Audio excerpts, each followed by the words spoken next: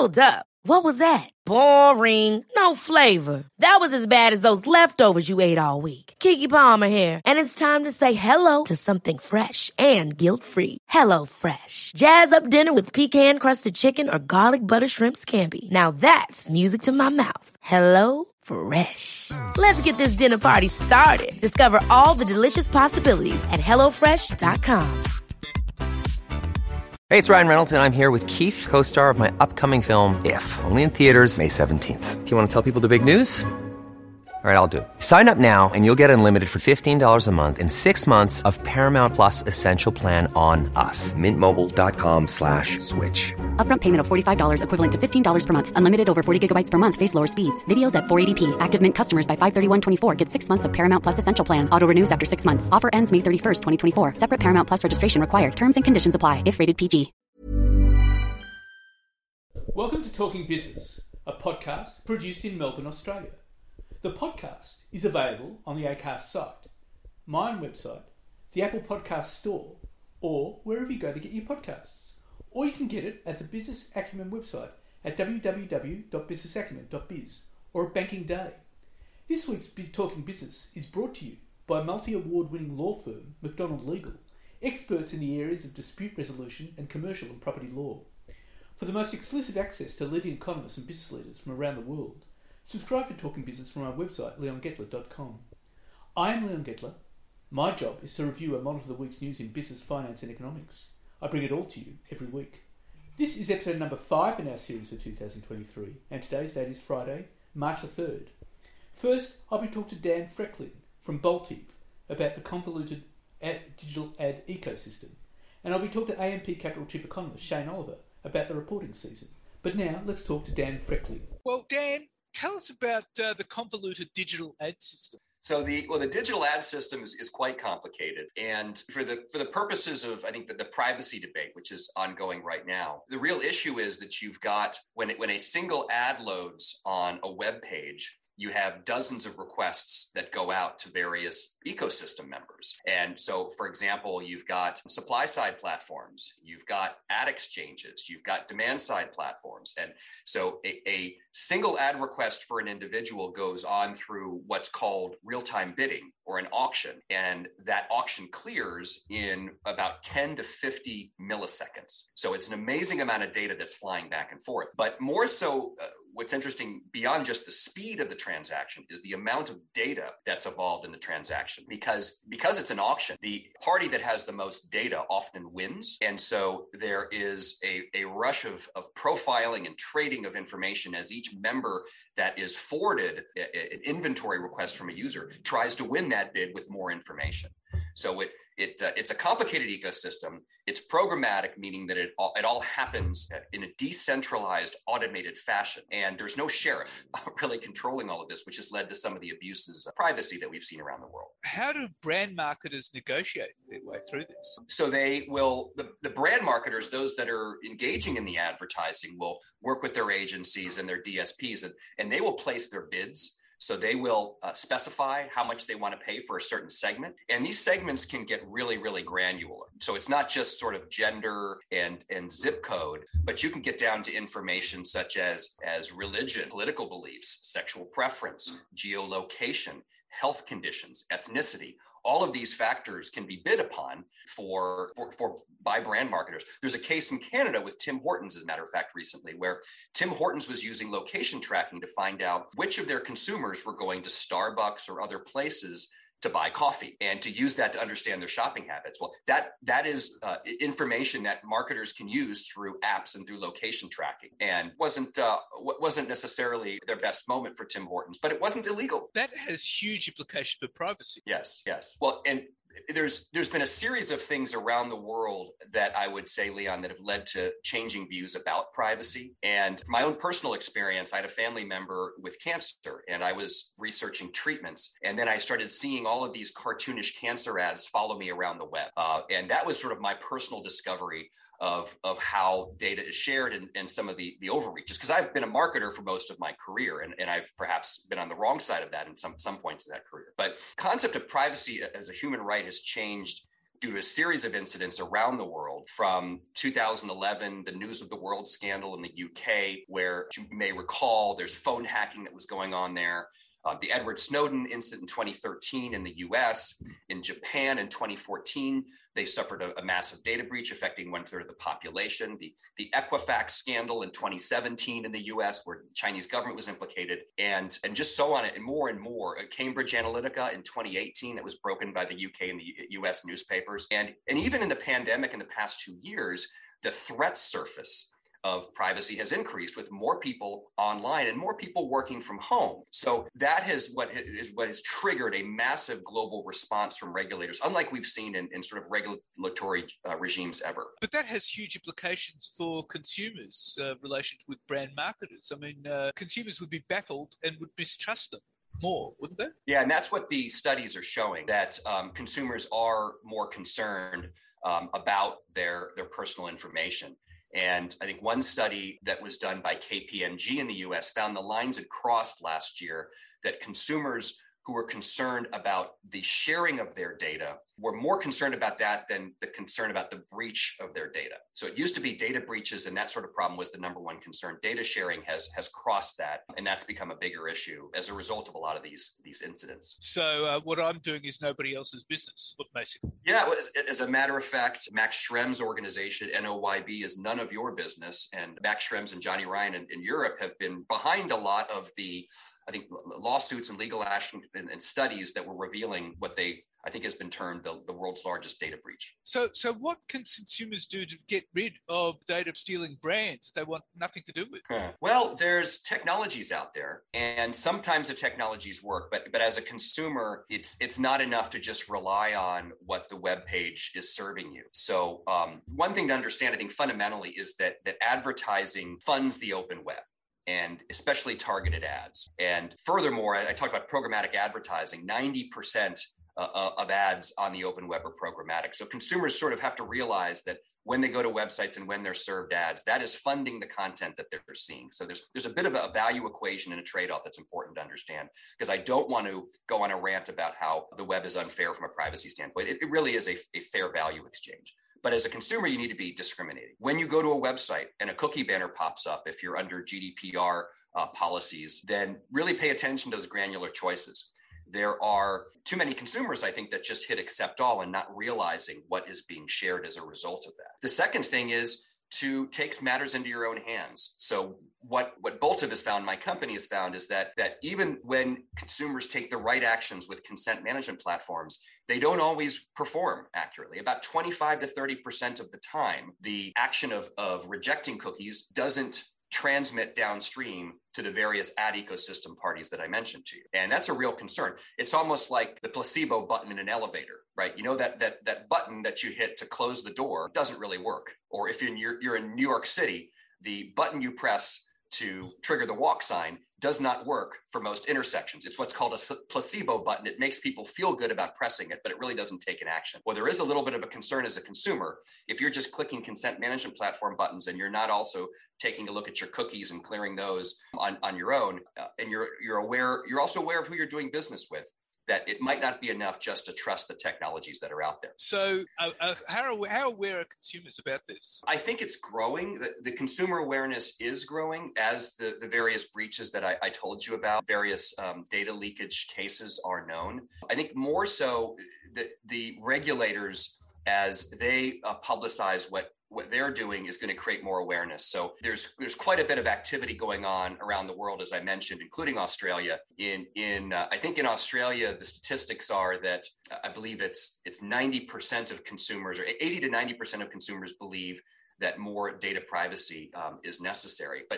But in terms of what are they aware of? I think when we see laws come into effect, for example, CPRA in California, which takes effect next year, I think in Australia, the Australian Privacy Act of 1988 is under reform. That as regulatory bodies such as the Office of the Australian Information Commissioner, plus the Competition and Consumer Commission, the AFORCE, I think it's called, in Australia, the Communications and Media Authority, as these groups are increasingly enforcing laws and taking action, that's going to create awareness among consumers as companies that are egregious are penalized for that. Well, the issue, though, too, is that the job for regulators is never ending because there's always these breaches that are occurring, because the technology is just way ahead of regulators as a rule. Yes, and what we've seen in privacy regulations around the world is that they are less specific about the technologies that they're regulating.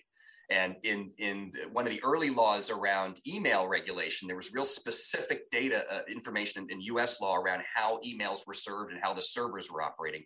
Now the regulations are much more cognizant that the technologies will be different. The types of personal information will be different, and the technologies will be different.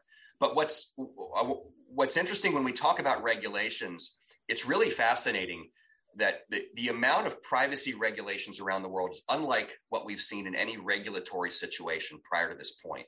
Gartner predicts that 75% of the world's population will be covered under consent-based privacy law. And if you have to go way back through history and you look at all the different sectors that are regulated in the telephone industry, it's the FCC in the US, and I believe it's the ACMA in Australia. Nuclear industries, it's the NRC in the US, and ARPANSA, I think is what it is in Australia. We've got electricity, the FERC in the US, AER in Australia.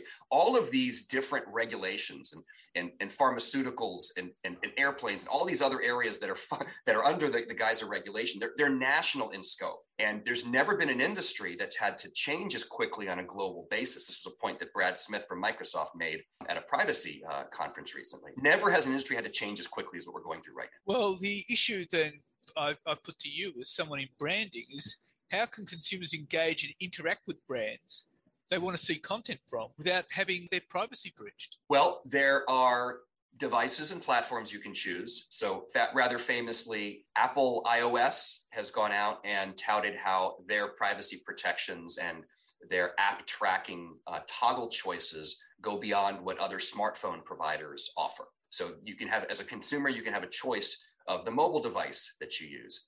As a consumer, you can have a choice of the browser you use. So browsers like Firefox and DuckDuckGo and Brave and others have positioned themselves as being privacy first. And so you can make choices around the digital platforms that you're using to interact with. Some consumers go so far as to use Frame Relay and browsers or systems such as Tor to anonymize themselves. That's a little bit on the extreme, but there are ways that you can interact and you can see the web without having to declare what your identity and who you are and where you are. Well, Dan, that's all quite bewildering. Yeah, we'll be watching that quite closely. And thank you very much for your time. Yeah, thank you, Leon, for having me on your show. And now let's talk to AMP Capital Chief Economist Shane Oliver.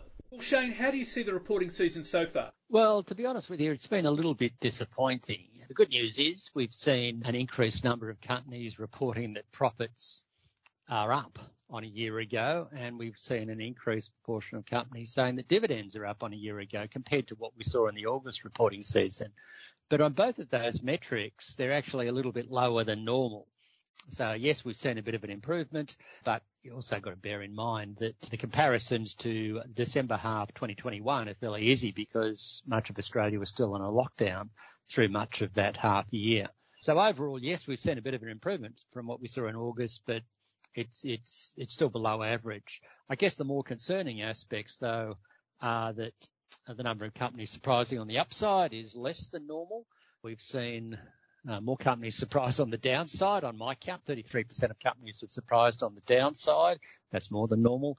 And we've seen only 31% of companies surprised on the upside, which is far less than normal.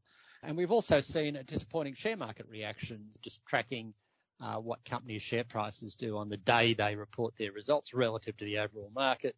Normally, you see a bias towards companies outperforming the market on the day they report, something like 55% outperforming, 45% underperforming. This time around, it's been pretty much the other way around, for companies seeing disappointing reaction from shareholders.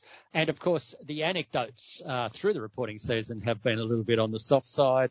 You've probably got half of the retailers are saying things are okay, but then the other half are saying, well, things are slowing down, which is not normally a good sign, that you've got that sort of huge mix there.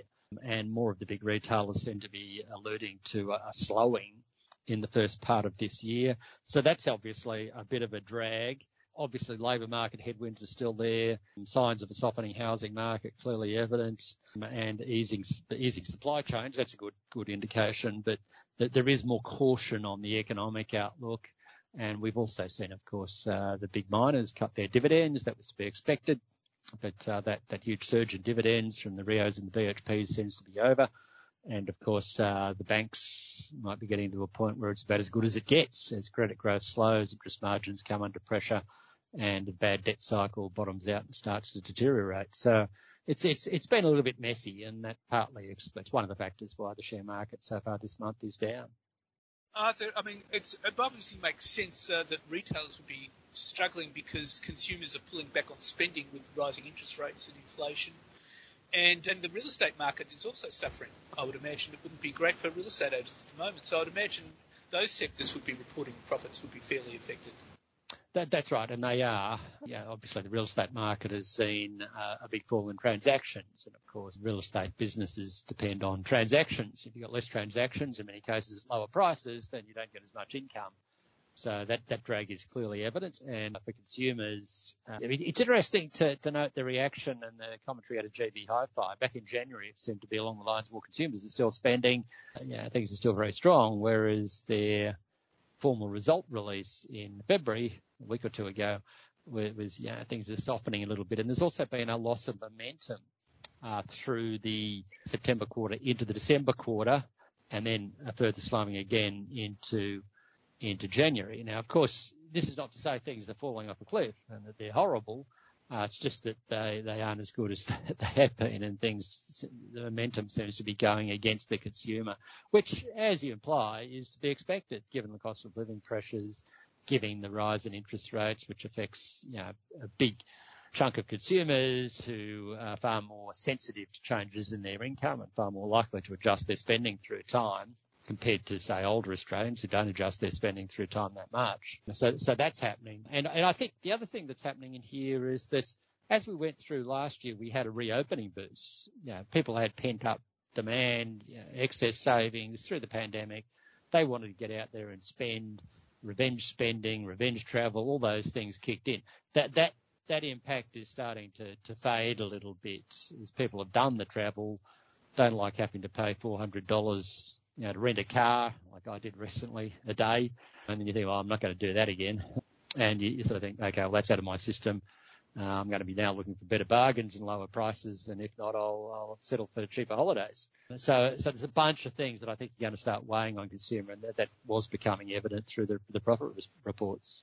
Right, okay. And given that we're going to have a few interest rate rises this year, and given that the RBA is saying that we won't get back to the target band of inflation till about 2025, we can expect this lag in the profit reporting season to continue for some time. Would that be right? That's right. We've probably got a way to go yet. I think we'll get a bit tougher before they get better. The Reserve Bank, I worry they're going a little bit too far here, that inflationary pressures are starting to ease, but the reality is the December quarter numbers were not very good on inflation, and the Reserve Bank is feeling a need to respond to that. And they're the guys who set interest rates, and that's the reality. They're signalling 2 more hikes ahead, at least. Many economists out there are talking about rates going up into the fours, and that indeed is the money market expectation as well, above 4%. So all those things are going to be a drag for some time to come, and that will weigh on economic growth and obviously on profits. Now, hopefully we avoid a recession and a hard landing, and I'm hopeful that will be the case. Chinese recovery will help the big miners and also help national income, and CapEx business investment spending still looks fairly robust, and hopefully the Reserve Bank is aware of the lags and will pull back before they go too far. But the risk is obvious, and in the meantime, I suspect that the next reporting season, which is 6 months away, will be on the soft side as well before things eventually pick up, maybe not until sometime in 2024. Okay, but that would probably be in the second half of 2024. Would that be right? Yeah, we've got a ways to go yet. I'm sort of optimistic that the RBA will soon reach the peak in terms of the cash rate in the first half of this year and then go for an extended period being on hold with the possibility that the RBA may be cutting later this year or early next year. And that should enable an improvement in momentum, or at least in expectations, as we go through 2024. But yeah, you may not get clarity on that until the second half of 2024.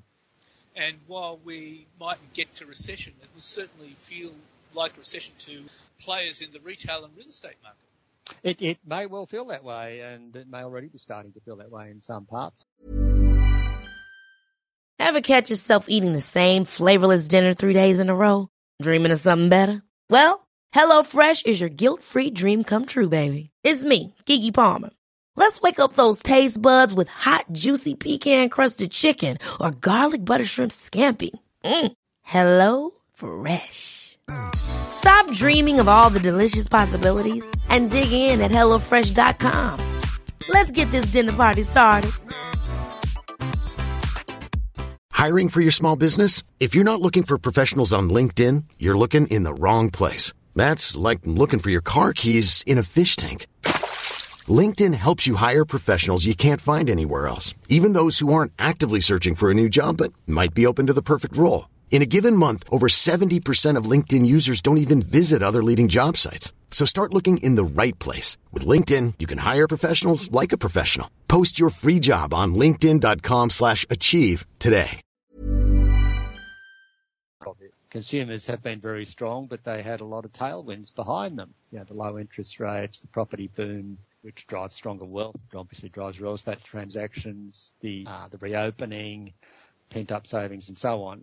Those tailwinds are now fading and we're moving into a situation where we've got headwinds. And it's a danger to assume that just because things have been okay so far, that the Reserve Bank can keep raising interest rates with no problem. You know, the experience of the 1980s, the late 80s, tells us that you've got to be careful here, looking in the rearview mirror at inflation numbers, at consumer spending and jobs data. May not be telling you what's coming ahead. So you've got to be very vigilant here. And what's coming ahead, I think, is a tougher environment. Now, this doesn't necessarily mean that the share market has another huge leg down, but it just means that we're going to see continued volatility this year. I think by the end of the year, the market will start to feel happier, but it did run ahead of itself going into early February, you know, with the market, I think, up 7% or so. We're almost getting to levels I thought it wouldn't get till the end of the year. And so that means we're now going to go through a bit of a consolidation phase and a bit of volatility for a while to come. So it's going to be an interesting environment, but obviously, consumer and housing sectors will be at the forefront of the slowdown because that's where the vulnerability is in terms of high household debt. So we've got quite a year ahead of us. Yeah, we have. I think it will turn out better than last year. There was a lot of negative surprises last year that no one seemed to be really anticipating. The war in Ukraine, obviously, big factor there. They've gone 1 year anniversary of that. The tensions with China. There's still ongoing issues with China and Iran, but I don't know that it's necessarily going to be the case that geopolitical risk will be any worse this year than they were last year. So in theory, that should be factored in. Likewise, having gone through a long period of consolidation, weakness in share markets, to the low point, the Aussie share market had a dip of 16%, global shares 25% thereabouts. That means that we're probably still better placed this year, particularly if central banks soon get to the top and start easing up on the brakes later this year. And that should enable share markets to put in positive gains. But along the way, it's going to be a volatile ride. And that period we saw in January probably signalled there was a degree of complacency there. That complacency is now rapidly starting to come out of the market. Well, Shane, those are all sobering words, and thank you very much for your time. Thank you. Today's podcast is brought to you by multi-award-winning law firm McDonald Legal, experts in the areas of dispute resolution and commercial and property law. For a free consultation on your legal matter, McDonald Legal can be reached on 03 9 070 1107 or by visiting the website www.mcdonaldlegal.com.au. So what's happening in the news? Well, Twitter's massive job cuts continued this weekend as the company cut about 10% of its remaining staff. The latest axing of about 200 jobs takes the company's headcount down to under 2,000 staffers. That's down from the 7,500 who worked for the social media platform before Elon Musk bought the company for US $44 billion. The cuts hit production managers, data scientists and engineers who worked on machine learning and site reliability, which helps keep Twitter's various features online. The monetization infrastructure team, which maintains the services through which Twitter makes money, was reduced to fewer than 8 people from 30. Twitter has been losing advertisers since Musk took over. Ad revenue had been responsible for more than 90% of company revenue. Musk's plans to raise revenue directly from Twitter users by selling verification of accounts has thus far not worked as planned. And Australia's economy slowed 0.5% in the December quarter, compared with 0.7% in the previous quarter, under forecasts of 0.8%, as inflation and higher interest rate cooled demand. Data from the Australian Bureau of Statistics on Wednesday showed annual gross domestic product, or GDP, grew 2.7% in line with expectations. While household spending continued to rise at the end of last year, the growth rate has started to slow in the face of rising interest rates and high inflation. And Australian retail sales rose just 1.9% in January from December, when they dived 4%. Sales of $35.1 billion were 7.5% higher than a year earlier. And Australian Prime Minister Anthony Albanese called on the country's big banks to boost deposit rates for savers amid concerns rate hikes are only being passed on in full for borrowers. It is completely unacceptable, Albanese said in a TV interview on Flashpoint WA broadcast on Sunday. The banks need to get their act together. Albanese said the government had communicated its concerns very loudly, and I'm doing that again now. The country's competition watchdog this month launched an inquiry into the issue, saying increases on interest rates for deposits had been smaller and less consistent than those applied to mortgages. In an attempt to quell inflation running at a 3-decade high of 7.8%, the Reserve Bank of Australia has raised rates by 3.25 percentage points since May and said more hikes are likely needed. This means that people in Australia, one of the world's most heavily indebted nations, are being squeezed on two fronts. For Albanese, the challenge is trying to manage the political fallout and reassure a nervous electorate. And Treasurer Jim Chalmers will double the tax rates paid by Australians with superannuation account balances worth more than $3 million, in a move he says is about budget sustainability and equity. There's been an escalating war of words between Labor and the Coalition in the past week, as the Treasurer has continued what he is calling a national conversation on tax breaks paid to fewer than 0.5% of superannuation accounts. Mr Chalmers said currently earnings from superannuation in the accumulation phase are taxed at a concessional rate of up to 15%, and that this will continue for all superannuation accounts with balances below $3 million. However, 2025-26, the concessional rate tax rate applied to future earnings for balances above $3 million will be 30%. This is expected to apply to around 80,000 people, and they will continue to benefit from more generous tax breaks on earnings from $3 million below the threshold, Mr Chalmers said. And Energy Australia will bring forward $400 million of maintenance work at its Yallourn coal-fired power station in Victoria, as it attempts to arrest deteriorating profitability of the plant that contributed to a Hong Kong $5.3 billion, that's $1 billion Aussie, full-year loss. The heavy operating deficit for the year ended December 31st compared with a loss of Hong Kong $83 million a year earlier, and came in what its Hong Kong-listed parent company, CLP Group, described as unprecedented conditions, which included a suspension of the national electricity market last June. The result completes a challenging reporting period for Australia's biggest energy retailers, which are being squeezed by soaring fuel costs, plant outages and regulated tariffs. Both Energy Australia's biggest rivals, AGL Energy and Origin Energy, posted weaker than expected result for the December half, with AGL slumping to a bottom line loss of more than $1 billion. Melbourne-based Energy Australia, Australia's third biggest retailer of power and gas, said it will close down each of the 4 units at the Yallourn in turn to address the root causes of forced outages at the 1,480 megawatt generator last year. And a major supplier to Australia's biggest supermarkets has been plunged into receivership, putting 1,500 jobs at risk and threatening the delivery of food supplies. One of the country's biggest trucking companies, Scott's Refrigerated Logistics, supplies all major supermarkets including Woolworths, Coles, IGA and Aldi, as well as Foodbank Australia. It is understood the company has engaged in high-level talks with grocery executives about its collapse. While the company's trucks will keep delivering food to supermarkets for now, supplies could be put at risk if a rescue deal cannot be hatched. It is hoped a buyer can be found for the business, which employs 1,500 staff plus subcontractors and has 24 cold storage warehouses in all mainland states. It is understood supermarkets are engaged closely in the process to keep stock flowing. And Bunnings will launch a new and expanded pets offers next month that will see the biggest single category expansion by the hardware retailer in 2 decades, as it makes a play for the fast-growing pet care and product sector that's worth as much as $10 billion. The hardware giant has begun fitting out its national network of stores to carry a much stronger and hugely expanded pets range, which will take up a large space within the traditional Bunnings store and be rolled out through most of its operations by the end of March. Its push into pet care goods, from cages and enclosures to rugs and pet food, will cash in on soaring pet ownership levels in Australia since COVID-19 lockdowns, with pet owners increasingly spending more money on their animal companions to make them more often the most spoiled members of the family.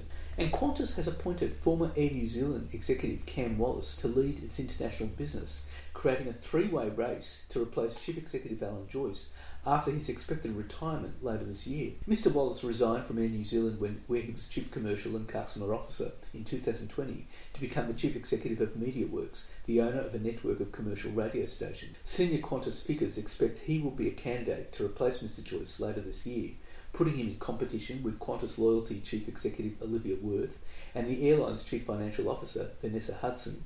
Mr Wallace will take over from Qantas International and Freight's Andrew David on July the 1st. And the Australian Signals Directorate could be given authority to directly commandeer the IT systems of almost every company in the country that suffers a cyber attack under reforms proposed after the Optus and Medibank hacks. This will see Anthony Albanese setting up a new agency to lead Australia's fight against mass cyber attacks by state-sponsored hackers and criminal gangs under a 7-year strategy to strengthen defences and end blame shifting inside government and across the private sector. Prime Minister Anthony Albanese will also announce at an industry roundtable on Monday the creation of a federal coordinator for cyber security, backed by a National Office for Cyber Security within the Home Affairs Department. The overhaul of Scott Morrison's $1.7 billion 10-year national cyber security strategy comes amid fears Australia's legislative, government and private sector cyber defences are not keeping pace with fast-moving technological and geostrategic threats. The appointment of a new coordinator for cyber security, who will lead the National Office for Cyber Security within the Department of Home Affairs, follows Joe Biden's establishment of a US Office of the National Cyber Director in 2021. The proposal for a controversial and dramatic potential expansion in the agency's stepping powers comes from an expert group established by Labor after the high-profile hacks last year. The move to sharpen bureaucratic management and the possible expansion in security agency powers in the face of attacks on companies follows frustration within the Labor government since the damaging attacks. Home Affairs and Cyber Security Minister Claire O'Neill in October described current laws as bloody useless in dealing with the Optus breach of 9.8 million customers by an anonymous hacker. She subsequently tapped former Telstra boss Andy Penn alongside former Air Force Chief Mel Hupfield and head of the Cyber Security Cooperative Research Centre Rachel Falk to come up with potential solutions. And profit margins for Australian companies are starting to come under pressure as central banks become more hawkish in their attempts to curb persistent inflation, according to Goldman Sachs. The investment bank said while the ASX 200 has notched up 12% earnings growth in the half-year reporting season, companies reported more misses than usual, with 49% reporting lower than expected margins. Soaring input costs are beginning to peak as pandemic-fueled supply chain crunches ease and commodity prices fall. But wages remain high amid an ongoing labour shortage, hindering the ability of some companies to undertake projects, particularly in the mining and construction sectors, Goldman Sachs analyst Matthew Ross said. And department store Myer Holdings is due to report its half-year results next week, and major shareholder Solomon Lew's Premier Investments has upped its stake just in time. He's made it difficult for any rival suitor to step in, with his retail powerhouse buying another 3% stake in his long-held Target, boosting his stake to nearly 26%, up from 22.87%. Mr. Lew's Premier is allowed to creep by buying up to 3% of the Target's shares every 6 months. And Australia's love affair with rooftop solar has unseated all other forms of generation, paving the way for solar to become the nation's largest power source when Liddell goes offline next month. Households have taken up rooftop solar at a rising rate since 2008 as panels became cheaper and governments rolled out subsidies to curb electricity bills and cut the reliance on coal generation in the power grid. installed rooftop capacity cruised past 3.4 million homes and businesses in February, with users seeking relief from the East Coast electricity market crunch driven by the global energy crisis. The new analysis by solar industry consultancy SunWiz shows that 20 gigawatts, that's 20,000 megawatts, in the market is set to overtake coal generation capacity in April when AGL's ageing coal-fired power station, Liddell, permanently shuts down its turbines. And the profit reporting season continues. Woodside's core net profit, the figure most closely watched by the market, jumped to US $5.23 billion in the year ended December 31, up 223% from 2021, but shy of the market consensus. Bottom line profit rose 228% to US $6.5 billion on sales that increased 142% to US $16.8 billion. Furniture giant Harvey Norman said its profit before tax slipped 11.7% to $530.7 million for the 6 months to December 31. Biotechnology company Mesoblast reported its revenue at US $3.6 billion, that's 5.6 million Aussie, and 39.2% decline in its half-year result. It reported a net loss of US $41.4 million, a 14.9% improvement compared to the prior corresponding period. Payments company Tyro has reported statutory profit for the first time since 2015, delivering a 106% increase in its interim profit to $1.1 million. Data centre business NextDC has swung to a net loss of $2.8 million for the 6 months to December 31 versus a profit of $10.2 million in the prior corresponding 6-month period. Bookmaker PointsBet has seen its interim statutory loss deepen 22% to $178.2 million. Normalised losses fell to $163 million. Buy Now Pay Later Junior Sezzle has trimmed its net loss to US $39.3 million on revenue that climbed 9.4% to US $125.6 million for the year to December 31. Cognitive therapy business Cogsgate has posted an operating cash loss of US $200,000 as sales fell to US $19.5 million, that's 28.9 million Aussie, for the 6 months ended December 31. DroneShield reported an after-tax loss of $949,000, down 82% from the losses posted in 2021. Downer reported a $68.1 million profit, a 20.3% fall on that of the prior comparable period. Kogan reported a statutory loss after tax of $23.8 million and an adjusted loss after tax of $9.6 million. TPG Telecom reported $2.1 billion of earnings before tax, depreciation and amortisation, 23.6% increase. Dicker Data earnings before interest, tax, depreciation and amortisation, or EBITDA, is up 9.4% to $129.8 million. Linus Rare Earth's earnings before interest, tax, depreciation, amortisation and EBITDA were flat at $189 million.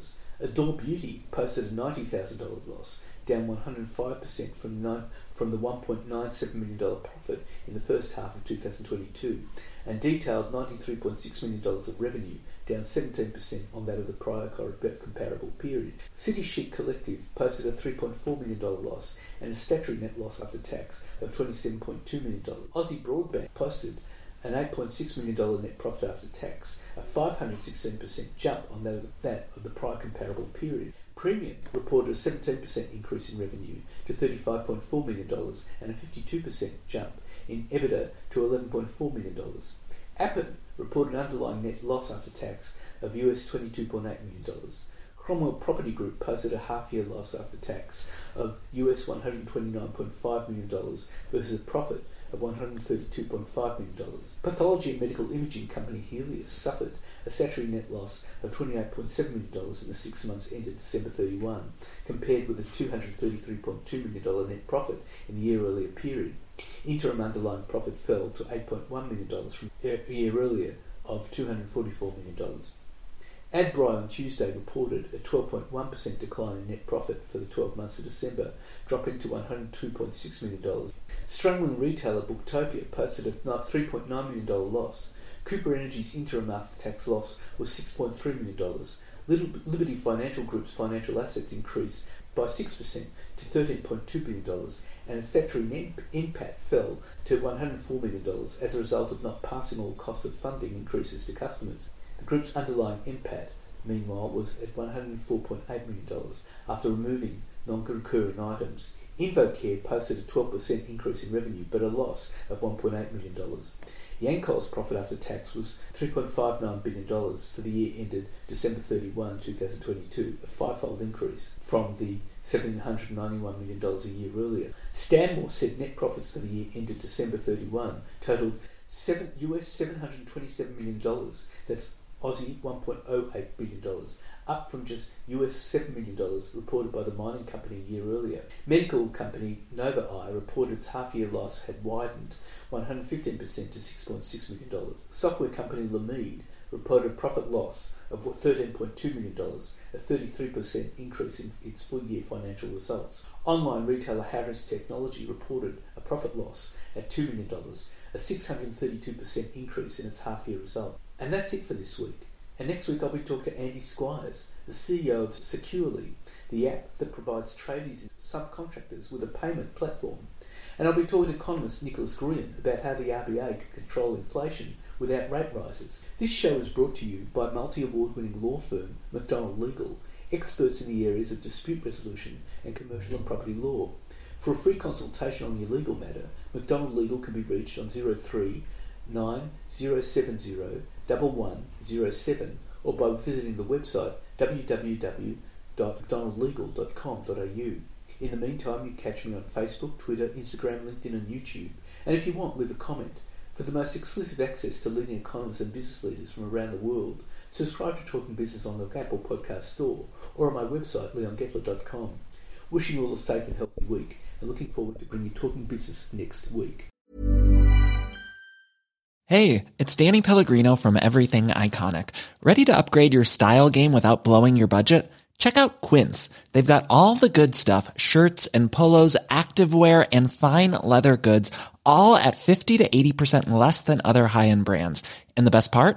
They're all about safe, ethical, and responsible manufacturing. Get that luxury vibe without the luxury price tag.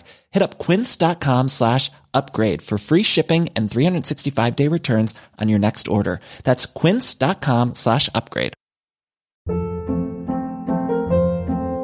Hold up. What was that? Boring. No flavor. That was as bad as those leftovers you ate all week. Keke Palmer here, and it's time to say hello to something fresh and guilt-free. Hello Fresh. Jazz up dinner with pecan-crusted chicken or garlic butter shrimp scampi. Now that's music to my mouth. Hello Fresh. Let's get this dinner party started. Discover all the delicious possibilities at HelloFresh.com.